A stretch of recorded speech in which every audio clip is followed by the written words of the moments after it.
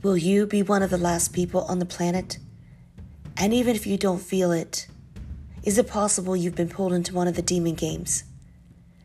This is a futuristic thriller of what happens if the female Lucifer takes control in 2028. It's also a beacon of hope for those who believe we can change the ending of Earth's story, even though it has already been written. 7 millennial ascendants believe we can stop the force of darkness. They rush to rescue the keys of Hades hidden in the Ark of the Covenant in Israel before a band of demons and World War III take them under. Told from the perspective of heaven, Hades, and earth, this is not your parents' story of the apocalypse. It's yours. It's ours. And the end is just beginning.